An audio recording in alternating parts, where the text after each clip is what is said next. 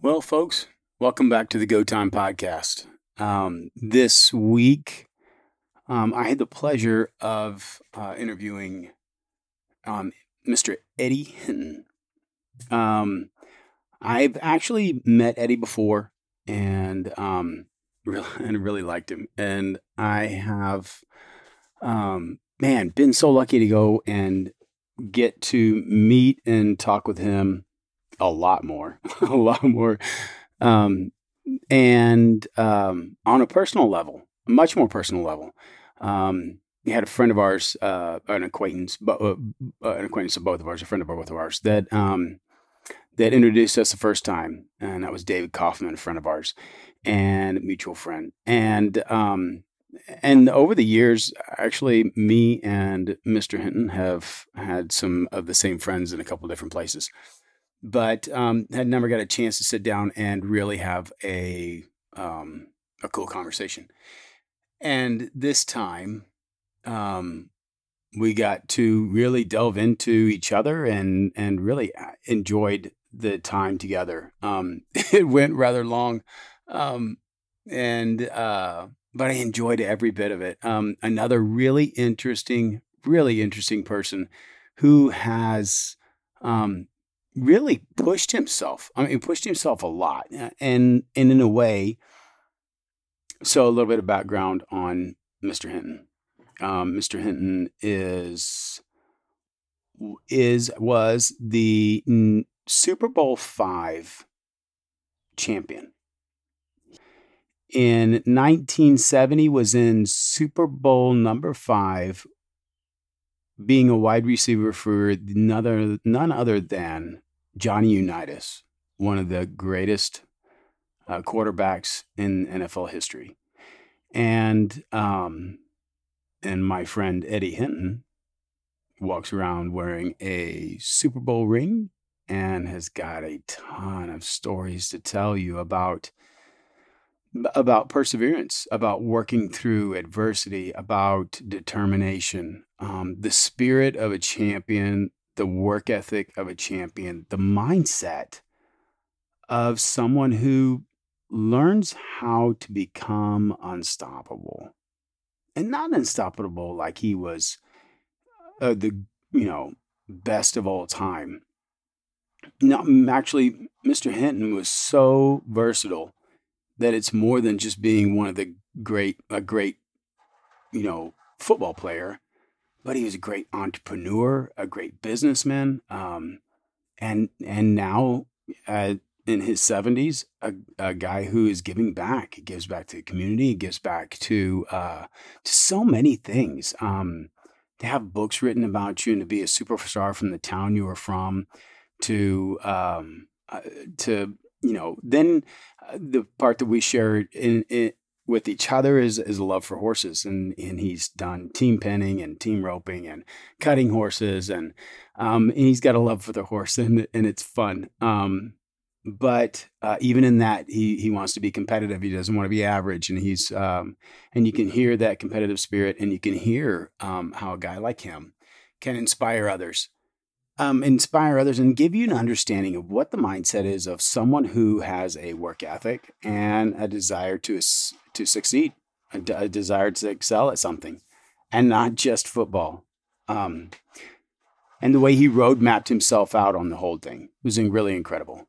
I really enjoyed this one. My wife gives me a hard time and says, that's what you said last time. This is the best one ever. um, but I always feel like they are. I mean, I'll be honest with you, if something's bored me to death, but it's not. It really has. And I really enjoyed my time with Mr. Hinton. He's a very well-read, very intelligent, hardworking, very talented man, and has lived an entire life of experience that very few people get to experience the amount that he has. To the heights of playing in Super Bowl number 5 against Tom Landry and the Dallas Cowboys with Johnny Unitas as your quarterback. Holy smokes, could you imagine that? To being, well, according to his book, locker room to the boardroom, to being a very successful businessman, and home builder and all kinds of stuff. And he's got so much wisdom to it. So anyhow, I'm excited for you guys to listen to my talk with Eddie and getting to learn a whole lot about him. So this is part 1 of Eddie Hinton, Super Bowl champion. Hope you guys enjoy it. And also shout out to Purina Mills. Our horses, my horses, I love and want to be some of the best that they can be. And I can't have them expect them to be some of the best that they can be without having a good and proper nutrition. And I leave that up to my partners in crime, Purina Mills, who do all the work to make sure that I have a good balanced nutrition for the athletes that I ride. And Rotama Equine Hospital, those guys really take care of my horses and keep them on the road so I can keep showing. And they're going to help me out. They're helping me out this year, getting my pony for the futurities coming up, Little Frazier. So anyways, here you go, folks. It is go time.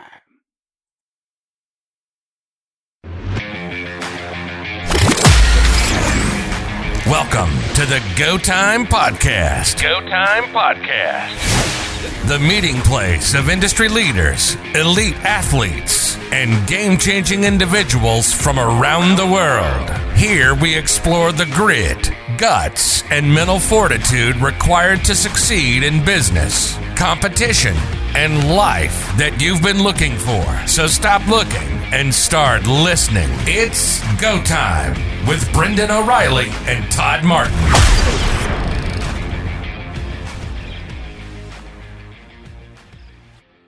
Yeah, because there's some really good stories there. I mean, it's a lot. I mean, I learned so much from it and got the opportunity to see these guys. I learned how to rope. I used to be a healer until I almost lost his thumb. And I was like, nope, I hate pain. Even though I played ball, there's got to be a sport where I don't have to jump off this horse or something. And that's when team pinning came along. And I said, I can do that. I got to learn how to do it. Now, strange thing is, I'm thinking kind of like you did. I said, now I need to meet some ex-athletes that can understand anticipation. There's 3 people on a team. You got 30 head of cattle with numbers in triplets, and you got to bring them down to pin to pin. I got to be able to find people who can anticipate. So I met this couple in Bernie, and I saw him a couple shows, and I rode with him. And Charlie and his wife, they couldn't bring a cow back after an alpha cow past the foul line. But we kept winning. And I'm like, because I was holding the line. I knew their weaknesses, so I made it my strength. See, I knew what their weaknesses were, so I held the line. I would say, Charlie, you go in first. I'll work with you. Linda be looking to spot that other cow, and doing my transition, I'll spot that third one, and we can haul like that. Don't move until I clear him, and then you go in, and I'll bet you, and I'll pick out the third one. So they end up saying, well, let's go to the finals in Albuquerque, New Mexico. Finals? I'm thinking, we're not that good. I would say, y'all are not that good. I'm learning. But the competitive part of me, it's like, if I'm going to do this, I need to go to find out what are the strategies, the best riders that's doing this stuff, what kind of horses they're riding. Okay, so I'm driving 16 hours. I go in my little 2-horse trailer all the way to Albuquerque, New Mexico. Soon I get there, of course, there's some guys I had seen at the big shows, and they looked at me and they said, Hinton, who did you come with? I'm looking around. Well, with my 2 horses. They said, well, who you riding with? Oh, I'm riding with the Hepplers there in Bernie. They said, Hepplers? Oh! I said, well, I know they ain't that good, but they ain't that bad either. In our first go round, I'm watching. You got teams, 1,600 teams, more over the country, California, Canada, New York, Florida. People come from all over, right? And I'm watching all that. Okay. Just do what you do. Talk to them. Read your cows. We came out of there. We were riding about 3 classes. 2 first place, 3rd, 4th place. And at the time, they was paying 80% back. Whoa. Yes. Nobody else has done that. They paid 80%. They gave me a check almost $20-some thousand. I thought, well, do I share this with them? No, they got their check. Didn't even think about winning anything. Holy smoke. And I'm like, oh my, but then they bumped our rating. We were novice. They take all of our money. Yeah, we gotta go play somewhere else. We couldn't, but it hit me. It hooked me. I went and bought a trailer. I got another horse. I mean, it went crazy. I ain't won nothing since like that. But anyway, but it's still hooked on it. So it's been wonderful, and I have to truly say, like you, the horse business has been a hobby for me. It's been my niche, or what can I say, how guys go play tennis and golf, my networking. Mm-hmm. Because throughout my journey, horse people's always been there to be supportive of me. It's the darndest thing in the world. Even when I'm broke down on the freeway. Tell you a real quick story. It's crazy, isn't it? I'm telling you, I'm coming from Dallas one night, Fort Worth. Big show up there one weekend. About 11 o'clock at night, I'm coming, what's that little town? West. Right before you get to Waco. Mm-hmm. My rear end goes out. Whoa. I got my 2 horses and my dog in there with me. And I'm like, oh my God. Let me call AAA. I called AAA and said, well, Mr. Hinton, they tell you last month it expired. You didn't pay. I said, oh, no. I said, I don't care what it costs, ma'am. I need somebody to get my horses off the road. Yeah. Within 15 minutes, a record guy heard that conversation. He pulls up, and I see another big truck pulls up on the side of the road, on feeder road, a guy and his wife and a little girl in the back. This is 15 minutes. I'm talking on the phone. And he said, I heard your message, sir. He said, I'm going to take your truck over to the West Garage. My friends here, they're here to take you to their place with your trailer. And in the morning, they're going to come and bring you over here. You're going to have breakfast. I'm sitting there like, is this God talking? I'm listening to this record guy. Yeah. He said, he'll take you here. And then once y'all have breakfast, we're going to bring you to the garage and find out what your problem is and see if they can fix it. And they'll take you home. They're taking off Monday, take me back towards San Antonio. I ain't lying. And they did exactly that. And I'm in the back, me and my dog. And they got my trailer hooked to that truck. And I'm like, excuse me, I need to ask y'all, why y'all doing this thing? What's wrong with you? Yeah, you're taking the day off. And he said his wife was a breakaway run. Said it could easily happen to us. I said, sir, how much it gonna cost me? I don't whatever. You just pay what you feel like, sir. But it could have happened to us. I'm like, oh my God. 11 o'clock at night. Yeah. They got the little girl and wake her up to come and help me. I'm telling you, and I've had that happen a few times. One guy was judgmental, but I always go to riding. I didn't like him, never said nothing to me. Didn't like him. Just because, I guess, the way his attitude. And my truck breaks down on Houston. I'm going to, what's a little town north of Houston? Anyway, the first person to stop was him. Old John stops and he said, Ed, want me to take your horses on up there and maybe some... Okay, John, yeah, I'm repenting, or what I'm saying, I'm trying not to be judgmental. This guy stopped to help me, and that's what I've had that happen many times with horse people. That's why I love doing it. Yeah, I think that's one thing about the industry that I've been super lucky to be a career in, right? Is that, and I think most people don't understand it, especially like even the owners of some of the horses, right? They they're getting into it. We're having a really good time. We're going out to shows. We're doing all this stuff, and they see somebody, another trainer that they've know of or whatever, and or heard of or whatever, and they're like, they're almost like it's this rival, we want to beat him. And I'm like, man, like I don't even think about him when I'm in the show pen. Right, like, right. And now I want to beat him, sure, but right. at the same time, like it's like he's not even an afterthought when I'm going into the show. See, they don't understand the mindset and the processing of things. I'm trying not to beat myself. Exactly. Yeah. And like my girlfriend I drive with over in Austin, she said, everybody don't understand how focused you are when you come and compete.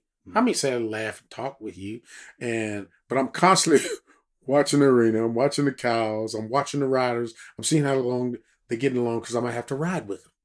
I'm processing all this like I would when I played ball. That's where I'm trained to do that. Yeah. Now, all this other stuff, and I heard Tex and talk about racial stuff, but see, I've been a competitor in athletics all my life. All I see is a different colored jersey. If you're in my way and you're on this playing field, I got to defeat you. I don't care who you are. I'm going to figure it a way if I want it bad enough. So I'm studying all this stuff constantly. That's just the way my mind goes. I can tell you, like we do the little round robin. Mm-hmm. I can tell you the top riders who I need to compete and when I need to really step up. I know how many cows they got. I almost know their time. It's just like, she said, how do you keep all that in your... Just been trained to do that, man. So that leads, so since we jumped past the introduction, no. probably ought to do a little bit. Yeah, I think so. I'll do an intro before, so we will explain a little bit. But I have Eddie Hinton with me, Super Bowl champion in 1970. Yeah, Super Bowl 5. With some of the greats. And yes. And I mean, really greats. Like the greats of the legend Johnny Bowl Unitas. 5. Yeah, I'm telling you, legend like Johnny Unitas. I used to see him on television in high school. I can't imagine. And someone had asked me in high school, if you're able to get to the pros, what team will you want to play for? I said, a team with the horseshoe on it, the Colts. And I was their number one draft choice. And when I couldn't believe it because they had just lost the Super Bowl against the Jets. And they said, you're on number one. I'm like, excuse me. Look, I ain't got time to play on my phone. There was some news reporter called me up. I said, sir, I'm waiting on an important phone call. But I just saw that team lose, so I know they don't want me. So he said, no, I said, wait a minute. It's the one with the horseshoe on the helmet? He said, yes, it is. I said, are you sure? It's the one with the guy named Johnny Unitas on there? He said, yes. And that's when I said, wow. So that had to have been a kind of a monumental moment in your life. It was, but I saw it in the paper first. It was. Nice. Yeah, I was on my way to Fort Polk, Louisiana. I was going to basic training because I was going to National Guard to get my basic training 4.5 months out of the way so I won't get drafted. Back in those days, they had to draft to go to Vietnam. I wasn't going to Vietnam. So this is my way, and I had figured it out 3 years before that happened. Oh, wow. See, I was sharing with you earlier, I always think a thought down the road. Yeah. And I'm in college at the University of Oklahoma, and it's mandatory for all athletes to belong to ROTC. Really? I did for the first year, and I got thinking, where is this going? If I'm in this for 4 years, I need to know they said, oh, you can become a commissioned officer once you finish school. Oh, no. I'm not going in the Army. Because I had taken government and all this other stuff in college, and it made no sense. Vietnam War is not protecting this country. It's a political war. So I figured out, okay, I'm going to graduate in 4 years. So my senior year, I'm going to drop out of school that second semester. I'm going to need 7 hours to graduate. I'm thinking about this my sophomore year in college. Wow. When I drop out, I'm going to do basic training and I'm going to get in the National Guards. Back in those days, the only way that you can get in the National Guard is your family had to be pretty wealthy or you politically. I had none of that, but I had University of Oklahoma athletic director and the dean of students, and I had the colonel of the Army there. I'm sitting with these 3 figures. They trying to tell me that you don't understand. We got a system here. It's mandatory for all athletes. You're an athlete. I said, yes, sir, I understand that. Can y'all help me get in the National Guards because I'm going to drop out of school my second semester. I'm going to need 7 hours to graduate. I'm going to go after the National Guards. I'm going to play pro ball for 1 year. That first year, the following year, second semester, I come back and take those 7 hours, get my degree. Can y'all help me? To the day the athletic director died, he kept asking me, how did you know what you're doing? And I told you. And I'm out of school to learn something. So if I don't know more about how to get to the next street, how are you going to be able to tell me what I'm thinking? They got me in that school. Wow. That's how that happened. That's really forward thinking, man. You had to think, and I wanted to get them. Then the story go back further. When I got to college, I'm the only one in my family that ever go to college. Right? My mother only had 6th grade education. My father had a GED. He was in the Army, so I already knew about his life. We never traveled with him though. We was located in Lawton, Oklahoma, which one of the largest artillery bases at the time was Fort Sill. Mm-hmm. We knew all the activities because we used to go out there all the time. I said, I couldn't see myself living out here in these barracks. And, I was thinking about all that stuff. Yeah. And my parents were bootleggers. See, in Oklahoma. See, Oklahoma was a dry state until the 80s. Yeah. So my grandfather, my grandmother, so we ran the kind of communities. When I was 14 years old, I had my own car.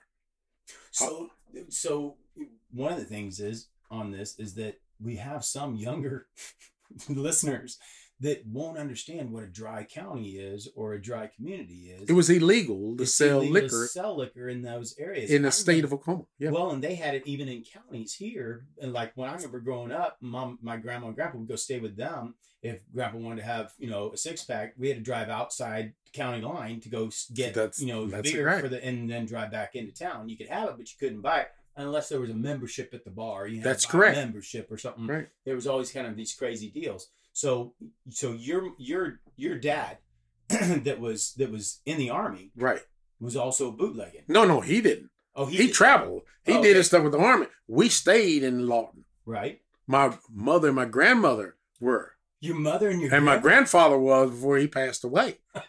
I mean, my mother, my grandmother, we had a little house, kind of like this place here. It was in the back of our house where she made all her home brew. They had big crock pots with sugar and yeast. And my brother and I, they had little alleyways in the neighborhood. We would go down the alleyways and find bottles that didn't have a broken top to it, a lip on it. Yeah. And bring them back in scalding hot water, wash them out. That's what we put the home brew in and cap it. Wow. And you got to understand about the law. When we had raids, my mother and my grandmother would stick the booze and stuff in our beds, me and my brother. And if police would come, we'd be laying on them cold bottles. They would shine and thought the little kids were there sleeping. So when I got to college, I figured I'm going to take a step further. I'm going to get in business. I'm going to learn all about business as much as I can. Yeah. Okay? I want to take it a little bit further than my mother and my grandmother did, right? Yeah. So I enrolled in these finance classes and all this stuff. And then next thing I know, I'm called in again, athletic director, dean of students. Son, you can't take those courses. You're on a football scholarship. I'm like, I'm not going to always play football, sir. Yeah. Yeah, but here you are. So those classes would interfere with your practice in the afternoon, so you got to take morning classes, liberal arts, or education. I'm not doing any of that stuff. Here you are if you want to keep your scholarship. Then I kind of thought, okay, I go to night school once I finish up. So when I got out of pro ball, I started going to night school, learn about business and bookkeeping and accounting and all that stuff and how to start a business because I always knew I was going to be in business myself. Wow. That's incredible. So when you joined the National Guard and you went through basic training in the National Guard, obviously being that it's the National Guard, right, wasn't going to be deployed. No, not at all back then. So you because they was drafting people then. Right. So then you would serve. Yeah, serve 6 years. Guarding the nation. On the weekends, yeah. Only 6 months a year on the weekend. Then. So did you do that while you were in the NFL or after? Yeah. On weekends, we didn't have it a game. I would go to the meeting. That's all. It was a weekend meeting. And in the summertime, they had like a 2-week training camp. You go to those. So that's what I did for 6 years. Wow, that's cool. That's a great idea. And then you got a program, when you got in the pros, you had to think. Okay, you got guys from all over the country, and you're sitting in this room. You're seeing these greats. You're seeing these legends. You're sitting in there, and you're saying, I'm from Oklahoma. Also, the culture shock was, I've never been in the East. You got the most cities there. Baltimore, Washington, D.C., you got Pittsburgh, New York, and you're like, people live in these apartments around here. It's so crowded. Yeah, and they going from Lawton. Yes, they called it row house. That was a culture shock, and I'm not gonna lie to you. I saw more of my people than I ever in my life. So I'm like, oh, this is really interesting. It's not so lonely. No. So I'm sitting in the room. I'm thinking, okay, what are you gonna do while you up here? These guys got reputation, the legends, all this. Yeah. And the only answer I come up with is I got to do 4 things while I'm in the pros. First of all, I hope that I can be the best receiver I can. 1 year is all I need. Second was, I hope I can be and win the Super Bowl. We did that the second year in the league. Wow. When I was there. And I led receiving that second year. Third is I found out that if you last 5 years, because under retirement in that business, that a player can play is almost 3.5 years on the average. If you last 5 years, you get retirement the rest of your life. Really? Exactly. The fourth, which was most important than all of them, I don't want to leave this game injured. Yeah. I want to be able to walk out. Next thing I know, it's 6 years in the game. I'm up in New England. We playing the Jets. And I look around and I question, when am I going to grow up?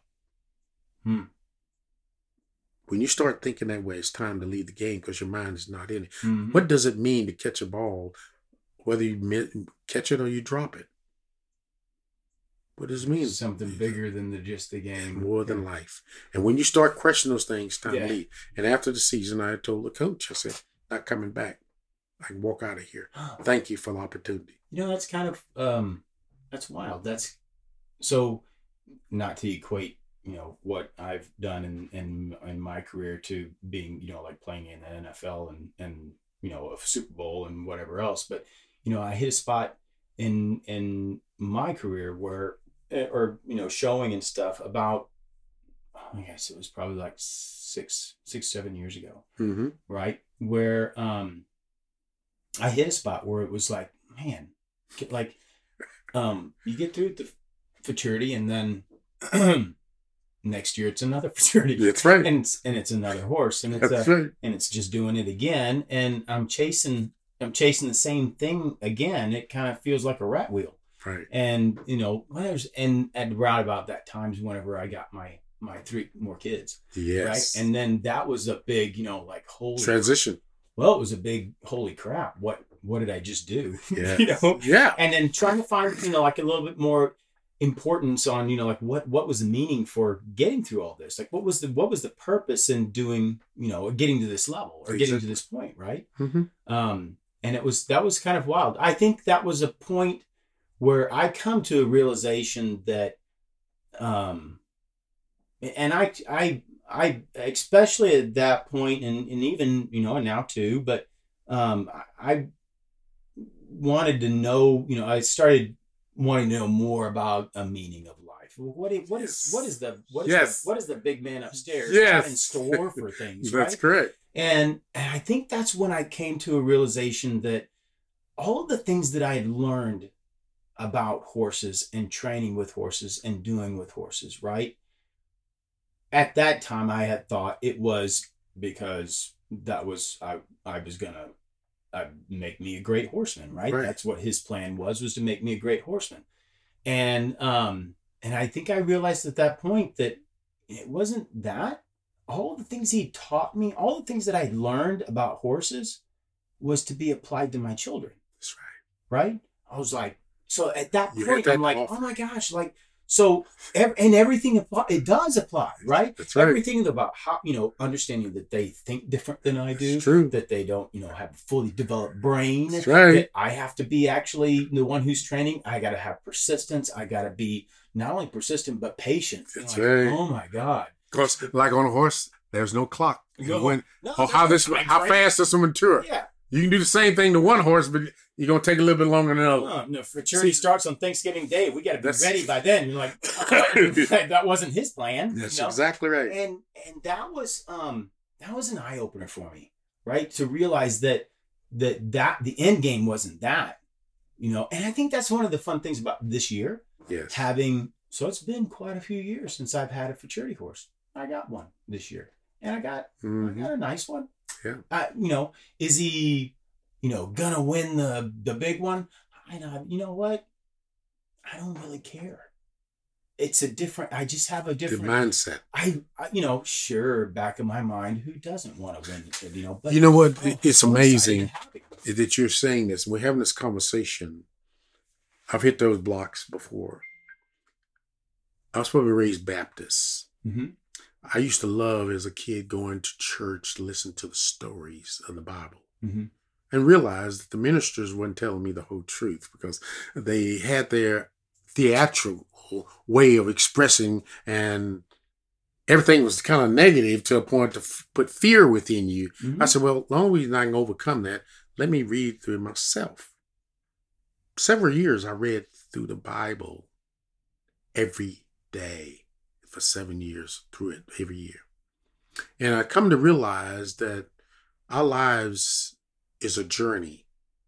And in the Bible is an interpretation. It'll give you some guidelines, but you have choices. Humans have choices in what they make. And once you learn that skill or that network, you move and you apply it to the next. My foundation is sports. So that's going to always be, you can't take nothing away from it unless I give it to you. You can tell me you can't do this and you can't have this, but my mindset's in, there's always a way. Mm-hmm. Maybe I can't do it your way. You see what I'm saying? So I realized, and take for instance, my greatest story was in the Bible was David and Goliath. It's overcoming obstacles. Mm-hmm. Overcoming. It's a great story. Yeah, it is. And when I read through it, I got so excited because I read the whole story about David. And one of them was caught my attention was King Saul said, if you end up killing Goliath, you get a horse. And your family don't have to pay taxes. That kind of caught my eye. Yes, your family don't have to pay taxes. Well, I think I might have skipped over the part. See, I'm saying, but it's mindset. You already there, but that was always been my interest. That never left me from riding Gold Corral, save my watching television. All that has always been back in my mind. You see, it was always a process, and so all these journeys, I always kept that. That's my base. One day I'm gonna get there, but I ain't gonna lose sight of it. All right, so. But then the next year I read it, King Saul was jealous of David. But David loved King Saul. He fought for him. Mm-hmm. But the same Bible, I'm reading through the same book. Oh, this is interesting. So sometimes people can get jealous of and processing in reality, no matter how well you do. Mm-hmm. Wow. Next thing I know, King Saul end up fornicating. Preachers don't talk about that with Bathsheba. Well, why didn't I see that before? I read through the Bible again. King David. Yeah. And I'm like, wow. Then he ended up having a kid named Absalom. Mm-hmm. But Bathsheba that was jealous of his dad and tried to kill him. Isn't that crazy? I'm like, oh, man, where did this come from? But the early stories were much better about David. Exactly. That's all that people would tell you. Yeah. So really, when I learned, and I read all about it, all the rest of it, the stories in it, it is, what's the word I'm trying to use, is an interpretation of where you are in your life. Mm-hmm. But you always got a right and wrong for you. Your right and wrong may not be the same right and wrong for me. Mm-hmm. To just a man. So we have to come in mindset. If all the disciples throughout the journey of the Bible, they had to pull away from the flock to become empowered with themselves to listen to God, to listen to direction, just like you had to do that. You had to pull back like, okay, I'm lost right now. What do I do? Is it just, I'm doing the same thing over and over for 30.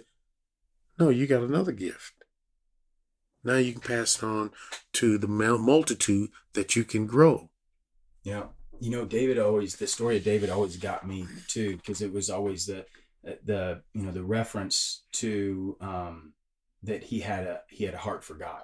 Yes, right? He did. So that was something that was like, man, I wanted to, and I growing up, you hear about, David and Goliath, the story of David and Goliath, right, and all the great things that he did, but they don't put you in Sunday school and teach you about Bathsheba. And no.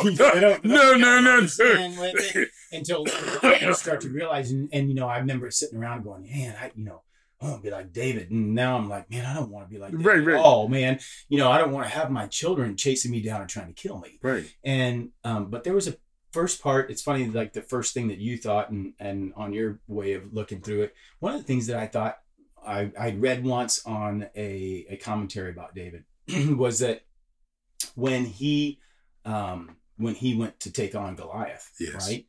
That, and I think this was so profound for me, was that, so here's the smallest guy getting ready to take on the biggest. Even his brothers put him down. You heard, you watch sheep. What do you know about fighting? Yeah. And they were in the army.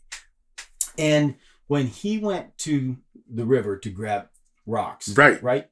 He grabbed 3. That's right.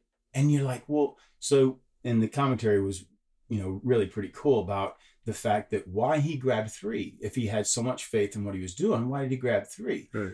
Because he wasn't looking at Goliath. No, he was looking past Goliath. Exactly. He didn't know 2 brothers. And he was going to take him out and then go right for the next 2 brothers. But the crazy part to me on that was that, and the great observation on it was that if you look at the highs and lows of David's life, when he had his eyes on God, when he had his eyes on the prize, right? Or the right thing, he accomplished so much. That's right. When he had his eyes on earthly things, that's right, is whenever he fell every single time.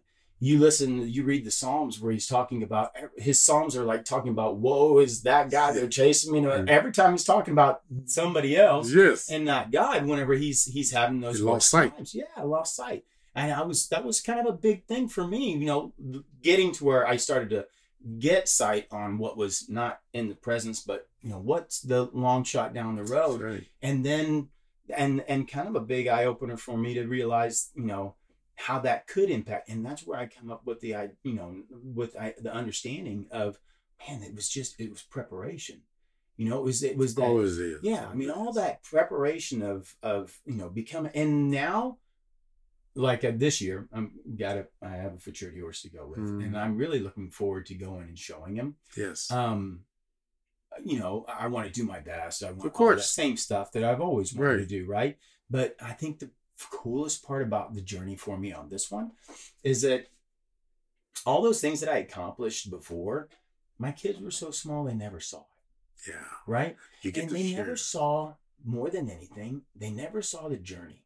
They didn't see. That's exactly right. They see their dad walking around and riding in the backyard, telling people how to ride. Right. And I don't know, my dad, that's what he does. He just goes in the backyard and rides horses, right? And we've got a nice place that that's how we got there, right? But they didn't see all that hard struggle. And sometimes I think for young men to not see their dad struggle or not see those kind of things, it's you don't think that you should have to go through those struggles or that's not, and that's where you grow. Right. I think it's one of the biggest things about the podcast is having it to where that I want my kids to understand that not giving up is the most important thing. That you can push through these things, and not just for the outcome, but the journey is such a cool deal if you can stay in the presence of the journey of where you're going. It's amazing. You talk about, and I was sharing with you earlier,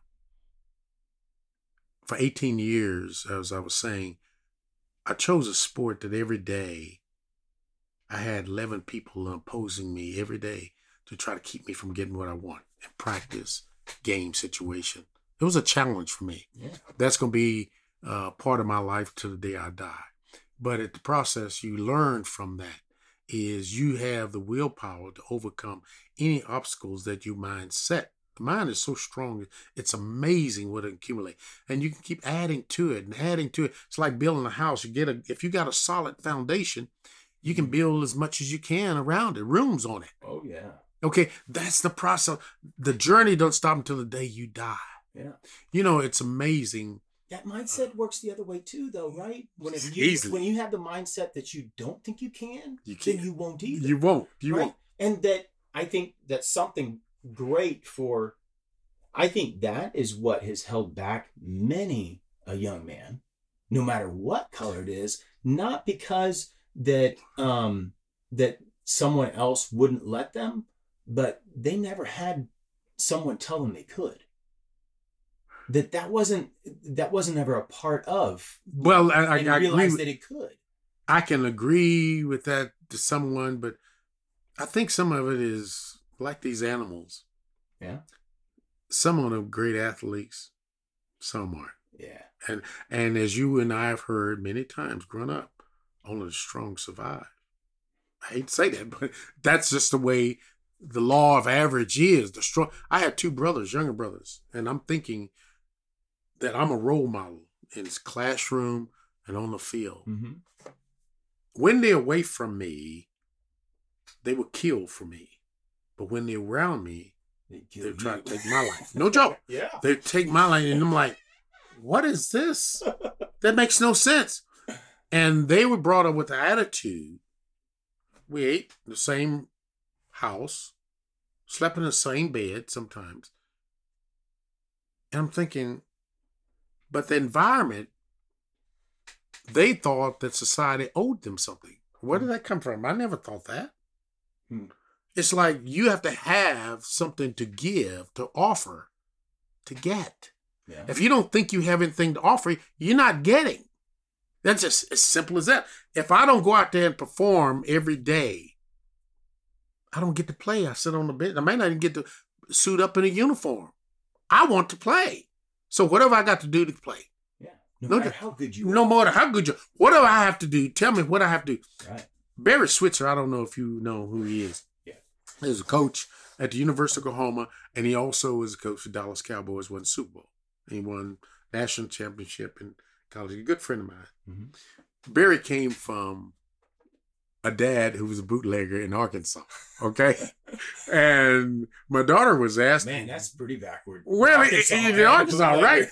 And my sophomore year, he became coach. Came to University of Oklahoma as an offensive coordinator. And of course, they read all about who you are, who the athletes who I'm going to coach, and he realized, oh, best player on the team. His parents are bootleggers too. So I could really relate to him, right? Yeah. This is what he'd tell you. He said, but there was something about Eddie that was a little bit different than everybody else. He gave us no excuse to coach him. He was the first one on the field every day. He was the last one on the field. He didn't hang with other guys. He was kind of his own man. And I've never experienced anything like that. Seeing a guy who was so, I guess, knew what he wanted to do in life. Yeah. And I knew I was there. Tell me how I can get to the next level. That's all I need from you. Right. And he would ask about my family. I'd say, hey, what's wrong with you? You know, but I didn't know about his life. Of course, I'm a kid. And I kept pushing him off. Hey, man, him and his wife would come to me. We get on a plane. They would sit, talk to me, ask me about, why do you keep asking about my family? Is something wrong with you people? Because I wouldn't talk about it. Until years later, after I graduated and finished and played ball and stuff, he came out with a book saying Bootlegger's Alley. And I read it. And I'm like, oh my God. Yeah. This guy has the same understanding as I do about life. And I went and spent a week with him, and we got talking and traveling with him. And every time I go up to Oklahoma, I used to stay with him. But it's amazing is the communication that you can have with people if you have like-mindedness. Yeah. And he said, I made a lot of mistakes. A lot of the time I didn't know how your thinking process was. So one day, all of my peers used to complain because I made it run when I ran, or we had practices. Mm-hmm. I made it look effortless. Mm-hmm. I never bent over. I had a breathing method that if you stand up straight, take deep breath, let it out your nose, you recuperate a lot faster. This before they came up with breathing method. I just knew about that. But I had great training when I was in high school. I used to run track. So I knew how to run. And so I would do that, and I would stand up, look at the guys bending over, and they would complain, Coach, look at Hinton. He ain't even tired. And of course, they gave me incentive. Okay. Well, Barry called me after practice. We didn't practice 2.5 hours one day. And he said, son, he said, he'll tell you the story. He said, you're a gifted athlete. And I'm like, oh, I don't know what he's mean, but I'm giving him respect. I'm looking at him. Yeah. I said, so what does that mean? Well, things come easy for you. And I'm like, he's from Arkansas. Give him benefit of the doubt. He's as bright as he thinks. So I'm still looking at him. I'm not saying a word. So I like for you to run around this track 2 more times so you understand what second effort means. Oh, I was calling him everything under my breath than the child of God. That's okay. I tell you what I'm going to do, Coach. I don't know what it's going to prove. Maybe prove something to you. But I'm going 6 times for you. Okay? Ooh. And to keep me from thinking of my pain every time I run around the track, and I looked at him in his eyes, I was calling him every name except child of God until I finished. And I walked over to him. I said, so what did that prove to you? He said, I don't know. I never met an athlete like you. Thank you. And of course, I went back to the dorm and I passed out for like 16 hours. Of course, he found out. We talk about that. But it's going the extra edge. And now information is so openly. Google, and you can find out anything that you want. Yeah. If you want something out of your life, but you got to feel like you have something to offer. If you don't have nothing to offer life, what do you expect from it? You shouldn't expect nothing. Yeah. How can you blame anybody for it? I think that's where when we are young, we're trying so hard to push towards, proving ourselves or getting to a certain deal. And then you start to find a little bit more of an understanding of what really, life is about. And it's really becoming the bigger servant. Well, Kyle, look what you did. You said you was 21. You had to figure out finally you like horses until you found, so you went and found a mentor.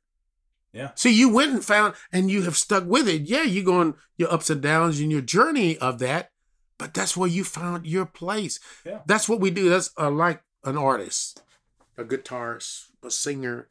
You may play like another great guitarist, but everybody's sitting back saying, so where's your voice? Yeah. They wait on you to discover what's inside you. As we read the Bible and stuff, God gave us all talents. Mm-hmm. Are you going to use yours? Or are you going to let it waste away? Because he will take it from you if you don't use it. Yeah. So that's the discovery of life. And then the journey of it is like where you are now, you learn so much about where you are. Now you're sharing with others, like you're talking about your kids, and you didn't realize that might be your purpose. What I do now is I drive a transit bus in New Brunswick for people that go to dialysis. They're on their last leg. They got to go 3 times a week, survive. They land there 4 and 5 hours, pulling blood out of them, transfer them so they can live another day. They don't have the freedom that I do this day, and a lot of them are younger than I am. That's crazy. And I'm having conversation with them. Mm-hmm. So when did you know? Did you have diabetes? Is that inherited? Was that inherited in you? Or did you take care of yourself at times? Did you realize the mind and the body is supposed to be nurtured every day? This is something you got. A lot of them don't. But no one ever talked to them. And they just look at me like, one lady, she was so cute to get on the bus. I picked up in Canyon Lake one time, about 84 years old. And she gets on and walks real slow, and she sits down. She said, you may not be able to understand me because I had a stroke 4 years ago, so I talk very slowly. So, no, ma'am, I'm looking at a mirror. Don't worry about it. You're the kind of woman that every man would like to have because you're thinking before you talk. And she just, her little eyes, I can see in the mirror, just brightened up. He said, oh, and then she said, are you out for hire? No, ma'am, can't do that. I said, against company policy. I'll buy you dinner. I'll buy you dinner. Yes, I understand that, ma'am, but against company policy. I can't do that. Got to take you to your destination. So you see those things. So you make a little humor, even though it's a tragic situation, that they still have purpose. Yeah. We own this. So what is your journey? I mean, I've seen guys get on here in those electric wheelchairs, can't even walk. I said, so why you think God letting you live? Have you figured that out yet? What? I mean, you see the eyes like, well, you still may have a purpose. And it's such a profound question, too. And it's really crazy that that's not even contemplated at times. That you're just so caught in your own little world of, your own despair or your own problem. That's... it's kind of... So also something else that I know that you've done before you were doing this was you were driving for quite a while. You were driving... School bus. Yes. Kids. So what made you... So after your football career... Right. I've had a couple of careers. I mean, you had this grand career in the NFL and have reached the heights of, all these things and, catching passes from Johnny Unitas. I mean, like, come on, right? To that. And then your own home building business. Yes. You're building homes. You're doing that, right? And you're successful in that. Now, before that, I had an airplane cleaning company. Really? That I took public, penny stock market, and I also franchised and sold it. This is in the 80s. So then that's how I got in the home building business. I was remodeling. Then I got to thinking, why do I have to guess what's behind the wall? Why don't I learn how to build it? And then I know. I mean, see me, I had to everything had to be simple to me. I had to, how it works in your brain. Right. You know, some people go and become architects and go to school. No, that won't work for me. And then you decided to torture yourself by driving kids? No, it wasn't torching. It wasn't torching. What had happened was, in 2008, of course, real estate market back in those days, every 8 to 10 years goes up and down. Mm-hmm. Yeah. Of course, it hit in 2008. And I had been prepared for it because I could see it coming 2 years before. Mm. So I said, okay, I got enough to retire. I'm figuring I can live on that. 2 years didn't do hardly anything. Well, being a driven person, just like you hit a stumbling block, like I've been doing the same thing over and over, what I need to do. And I'm sitting around waiting on Judge Judy come on at 4 o'clock. That don't even make sense to me. Am I sitting on waiting on death? No, that don't make sense. I still got some get them go. And at that time, I'm driving on 46 going to HEB. And I look at Bill Brown Elementary School and I see a bus there saying, we're looking for a bus driver. Yeah. I'm like, okay, let me call them up. What's your hours? It's from 6:30. I'm on these 4 o'clock, 4:30. I just still do that anyway. Yeah. 6:30 to 8:30, pick up the kids, drop them off, go home, take a nap, be back here too. Oh, I can do that. That's all it was. But then I realized I had something to offer because if you really look around, and we talk about father figures and role models. Oh, man, yeah. There are so many divorces now in this country. It's amazing. And a lot of them are raised by a single parent. Yeah. And a lot of your children, about 60% of them, they don't have no strong male figure in their life. So, first thing I would tell them when they get on my bus, I thought maybe from the little one, 5 years old on up to the high school kids. First of all, you need to understand one thing about being on my bus. You have a choice. And they look at me like, what? Yeah, you got a choice. The choice is the 6 rules that I have up on this wall up here that I'm going to let y'all read it because I figured y'all can comprehend it. The little ones, I'll read it out to them. But the choice that you make is if you don't abide by them, just find another way of transportation. What? Yeah, that's it. And then I remember I went and I said, give me the worst route that y'all have. Give me the worst. I'd just like to go. They sent me to pick up the kids at, what they call it, that's CPS, take them away from their families. This place down here off, God, I can't even think the roads. Anyway, they had a little girl in 3rd grade that had ran 3 bus drivers off in a month time. I couldn't relate. 3rd grader? Wow. Yeah, and so if you have trouble with her, let us know. I go and pick her up. She gets on the bus, cute as a button, goes straight to the back of the bus. And I'm looking at her. And I got about a 20, 25-minute drive from where I picked her up to Bill Brown. And the little boy in front, she screams and hollers the whole time I'm driving. That's the first day. Yeah. Interesting. So the next day, she gets on the bus. She goes straight to the back again. So I get up and thinking that my stature would intimidate. I asked to come to the front. She comes and looks up at me. And I don't know if you know the idea of what Satan looks like, but I could see it in Satan's eyes. She had no fear. And she says, what? I said, oh my word. This is little Satan here. But I couldn't let that because it's bad competitive. Little 3rd grade girl. Mm-hmm. That's what I'd like for you to do is sit up in the front every day you get on this bus. Why? Because you're the prettiest thing that I ever seen, and I want to look at you every day when I look around. And she sit there, she's trying to process. Yeah. He called me pretty. Nobody ever said. Well, she wasn't about to give up. Well, how long? I have no clue. Do you know, in this quarter like they end up saying, these little bullies, that's kind of what she was.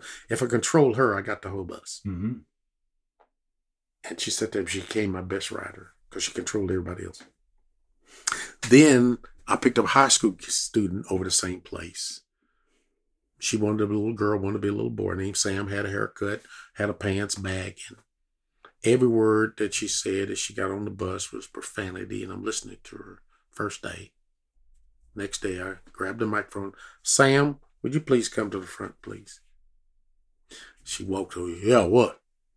Sam, you know I'm new driving this bus stuff. You know, I don't understand all the ins and outs of it.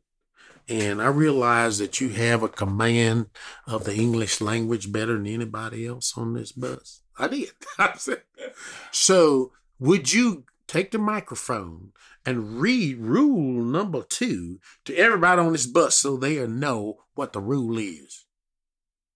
And it says, no profanity or foul language on the bus. That's what it said. And she said, oh, I can't read it. Sam, you're helping me. Would you please help me? You know I'm new. I need your help. So she grabbed the microphone. No foul language on the bus. Sam, you know you talk loud than that. They can't hear you. You need to talk up, babe, so they know. She did, and after 2 days after riding the bus, she wouldn't ride anymore because she couldn't control it. So what I have a knack of doing is making people responsible for themselves. Nobody else, just you. And if you kind of out of hand, I'll just walk to you and say, maybe this bus is not for you. Because I'm standing there and they're looking at me like, what? So maybe you need to get off and find another one. That's it. That's all it is. Yeah. People don't like to be responsible for their own action. It's nobody else making you do anything. Nobody can tell you, make you take it, unless they tie you up or gun point you or something, make you do anything. You have a choice. God made sure we had a choice every day. You got to make a decision. Do I wake up this morning and feed my animals and feel good about myself or take care of my family or not?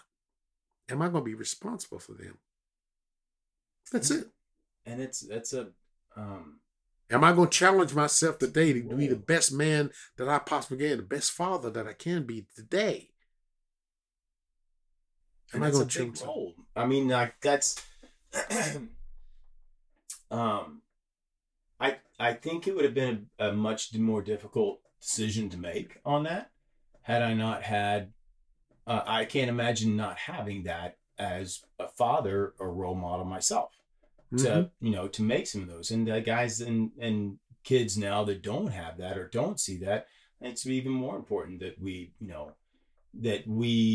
kind of do that for other kids. But I think a lot of us, you use your imagination. You got to. We have more than any creature that's created. God gave us imagination. Mm-hmm. I used other people's families, fathers. See, my dad wasn't around. I remember seeing him maybe 2 times, 3 times growing up as a kid because he was always off. Wow. My mother was a man and a woman of the house. She took care, worked in 2 jobs, sometimes 3. Amazing, strong woman. And so I use. There's 2 guys. They had a mother and father, and the dad would always come out when we were kids in grade school playing baseball. They would always come out and support their son. So I played hard so they would admire me. I played hard so coaches would give me guidance to be the best I could be. I just said use my imagination. Anyone I dated had to have a mother and father. I mean, that's so strange. I didn't have that. I wanted the ideal of being in a family atmosphere. Yeah. And my friends today, usually are married. That's just the way it is. So you can, I can't believe, I don't have excuses. I don't want allowed to give no excuse because I can't. What did you do to make a difference in your life?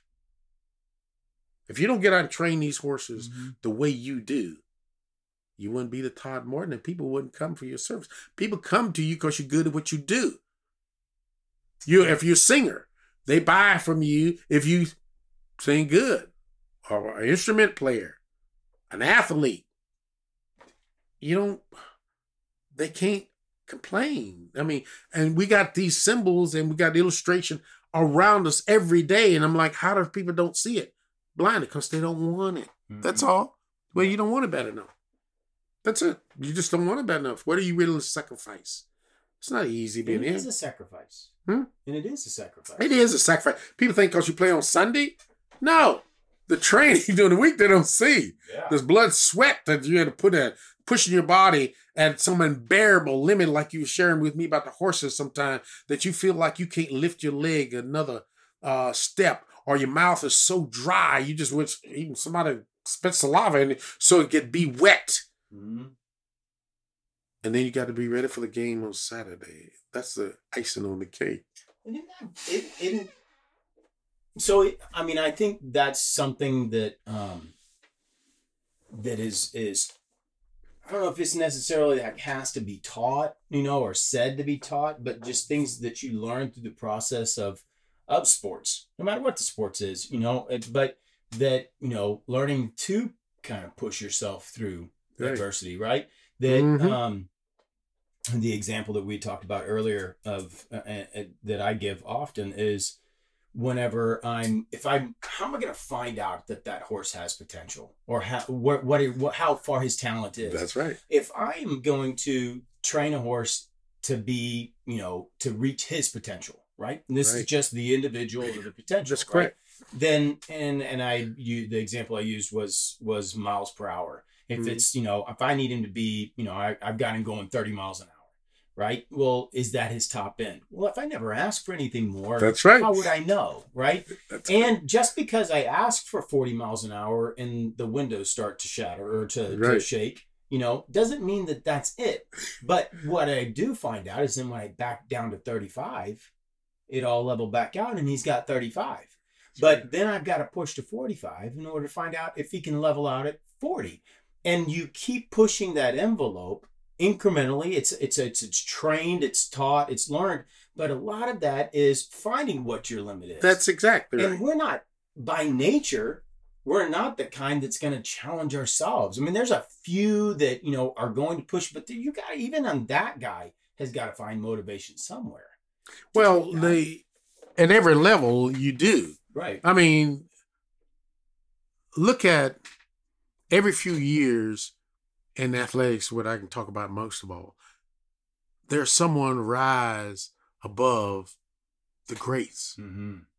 Look at Michael Jordan. Yeah, and all the great athletes. Too, right? And his motivation was he tried to find some negative things about each player. Isn't that crazy? Did you watch that? Yes. He did. I mean, he got angry if you just said something to him. He just used and anything. Some of those guys are like, I didn't even think I said that. He might have made that crap up in his mind. So exactly. Right? But that's what kept him on level. When I had my great year, my second year in with the Colts, is because I had a great defensive back that I had to practice against every day. And in practice, sometimes he hit me. I mean, he would get the best of me. And I would go back to my house and tell my wife at the time, I can't let him get the best of me. I mean, he kept pushing me. I mean, I'm there in tears, man. Yeah. And the next day I go to practice, but I had to go at him. I couldn't let him but he kept me pushing me. And then, of course, he died the following year. And I'm like, God, I miss Speedy. I need him. I needed that. Yeah. I needed that. And then you look at a guy like the top of his game, Tiger Woods raised up, and he can change golf and got people interested all over the world. And people weren't even interested in golf. It was so boring at one time. I mean, look how he just kind of rose up like that. I mean, or you can take the present, look at Tom Brady. I mean, at his age, and he still got a gusto that I can go one more time. I can forget about age and time, and it's a brutal sport. Yeah. But he makes you think, that's not my problem. That's it. That's not my So those are things that you look at all the time. See, I go to the mind a lot is what made people so great. See, I'll look to, if I'm interested in like you, I was asking you some questions. How did you get into this horse business and what all the things you went through and talked about your children? See, I'm processing what makes Todd Martin who he is. And I'm thinking, wow, that T-shirt you have on, how did they come up with that T-shirt? They made a lot of money. Why can't I be creative like that? Or buttons on a shirt or a watch that you're wearing. I think like that out of the box a lot. Yeah. So I can't allow, and I know my thinking process, I can't let it go too many people because it blow them away. People are not ready for it. I'm just trained to be that way. I guess so when I was in training, that was in training, I train horses for a living, right? Right. But one of the things that when I was going to learn, and I was in the process of learning how to train a horse to lead change. Yes. Right. And then I got to the point where it was like, now I need a really nice lead change, not just, he got from one lead to the other. Right. Easy. And as I started getting further and further into that, I started to realize that, when I made the lead change really, really difficult, in my head, that was something that was major to accomplish. It was really hard to accomplish. Right. When I made it, changing a counter canter into another counter canter lead change counter canter to another, like that is like hard. Like I don't even know how at that point in my training, I was like, how do you even do that? But you know what? If I could do that, the other one would be so easy, right? So it's like, that's right. I want to, and that was thinking outside of the box. That was not just, I need to train what's needed and what's required, but I want to go to the other level. That's right. And if I can get that, then the lead change is just nothing. That's the simplest part of it. Yeah. If it's not just a little bit, and that takes push, that takes persistence, that takes, all those things. And sometimes you push too far, but what do you do when you push too far? Well, you know how to back off. That's when you start to mature, is when you know when to back off. You realize those parts. That's exactly right. That's just, and I think thinking outside the box whenever you're doing that's the innovator. That's the guy that next moves it up. And it's almost, you have to have that resistance. You do. That. And that's what that guy was. Exactly. You needed his resistance to push you. That's exactly. If it's easy, it's easy. Every day, every morning, I prepare myself for the unexpected. I don't know if you've heard anything like this. I read something positive every morning because you and I know what our responsibilities every day is. What throws people off is the unexpected. Mm. That's my challenge. To say, how are you going to handle this? Of course, my first thoughts is like most people, oh, crap, why is this happening to me? But my second thought clicks in right away. What are you supposed to learn from this? How are you going to deal with this? How are you going to handle it? I get excited. I'm telling you, I get excited. I'm so I get excited because I'm prepared for, I don't like routine. Yeah. I need the challenge every day. And probably this way till the day I die. Somewhere in my mind, I got to think, okay, how am I handle this? Because life is just a journey. It is. And once you feel like you've completed, you do what you're doing. You're sharing it with your offspring so they can have their journey with the foundation that's going to be available for them to make good decisions. So you think that transition period where you're going from, like what I'm going to reach, what I'm going to do and everything else, and then finding how I'm going to apply that in the rest of my life, like that's that midlife crisis that we Exactly. That's what it is. I've done all this. Now you realize you're applying it now. Yeah. But you're applying it. And then, so now what do I do with it? So it's really one of the things about Job and Solomon, and of course, Job was tested. Yeah. Okay.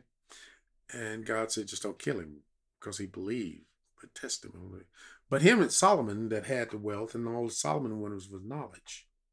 That's all. Solomon was wanted knowledge, but God gave him abundant to the wealth.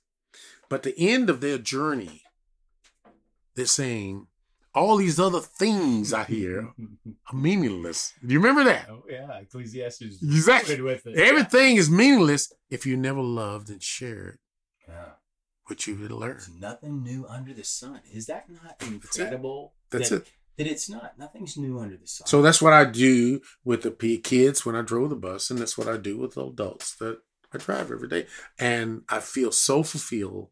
And the evening when I come home, I gave part of my journey and my knowledge, my wisdom about life that I got to experience. Yeah.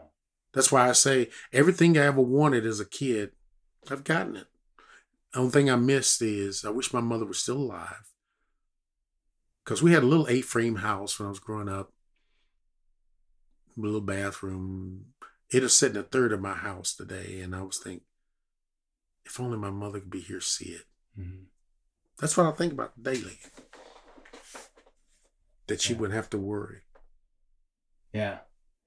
That's pretty profound too, right? That like being able to share that with, share what your knowledge and where you're at and the joy that exactly. And it's not even probably more so than, that how big of a house or whatever, right. But just that. But think about the journey. The journey and the joy that before you've come. It, exactly. Right? That you're becoming, that you're continuing to grow, right? Every day. Sharing in it. And I think that's I think that's a big part of why I like doing exactly. This, right? It gets to like this part of me getting to share part, right. of that journey. And that's why I'm excited about going to the futurity this year, right? Right. Because I'm going to load all my kids up. And we're all going to go and we're all going to have fun. And I don't know, it's going to be really a pleasant thing for them because I think I'm in such a different mindset now. You are. If they had gone with me when I was in my 30s and 40s, it would have been probably like traumatic.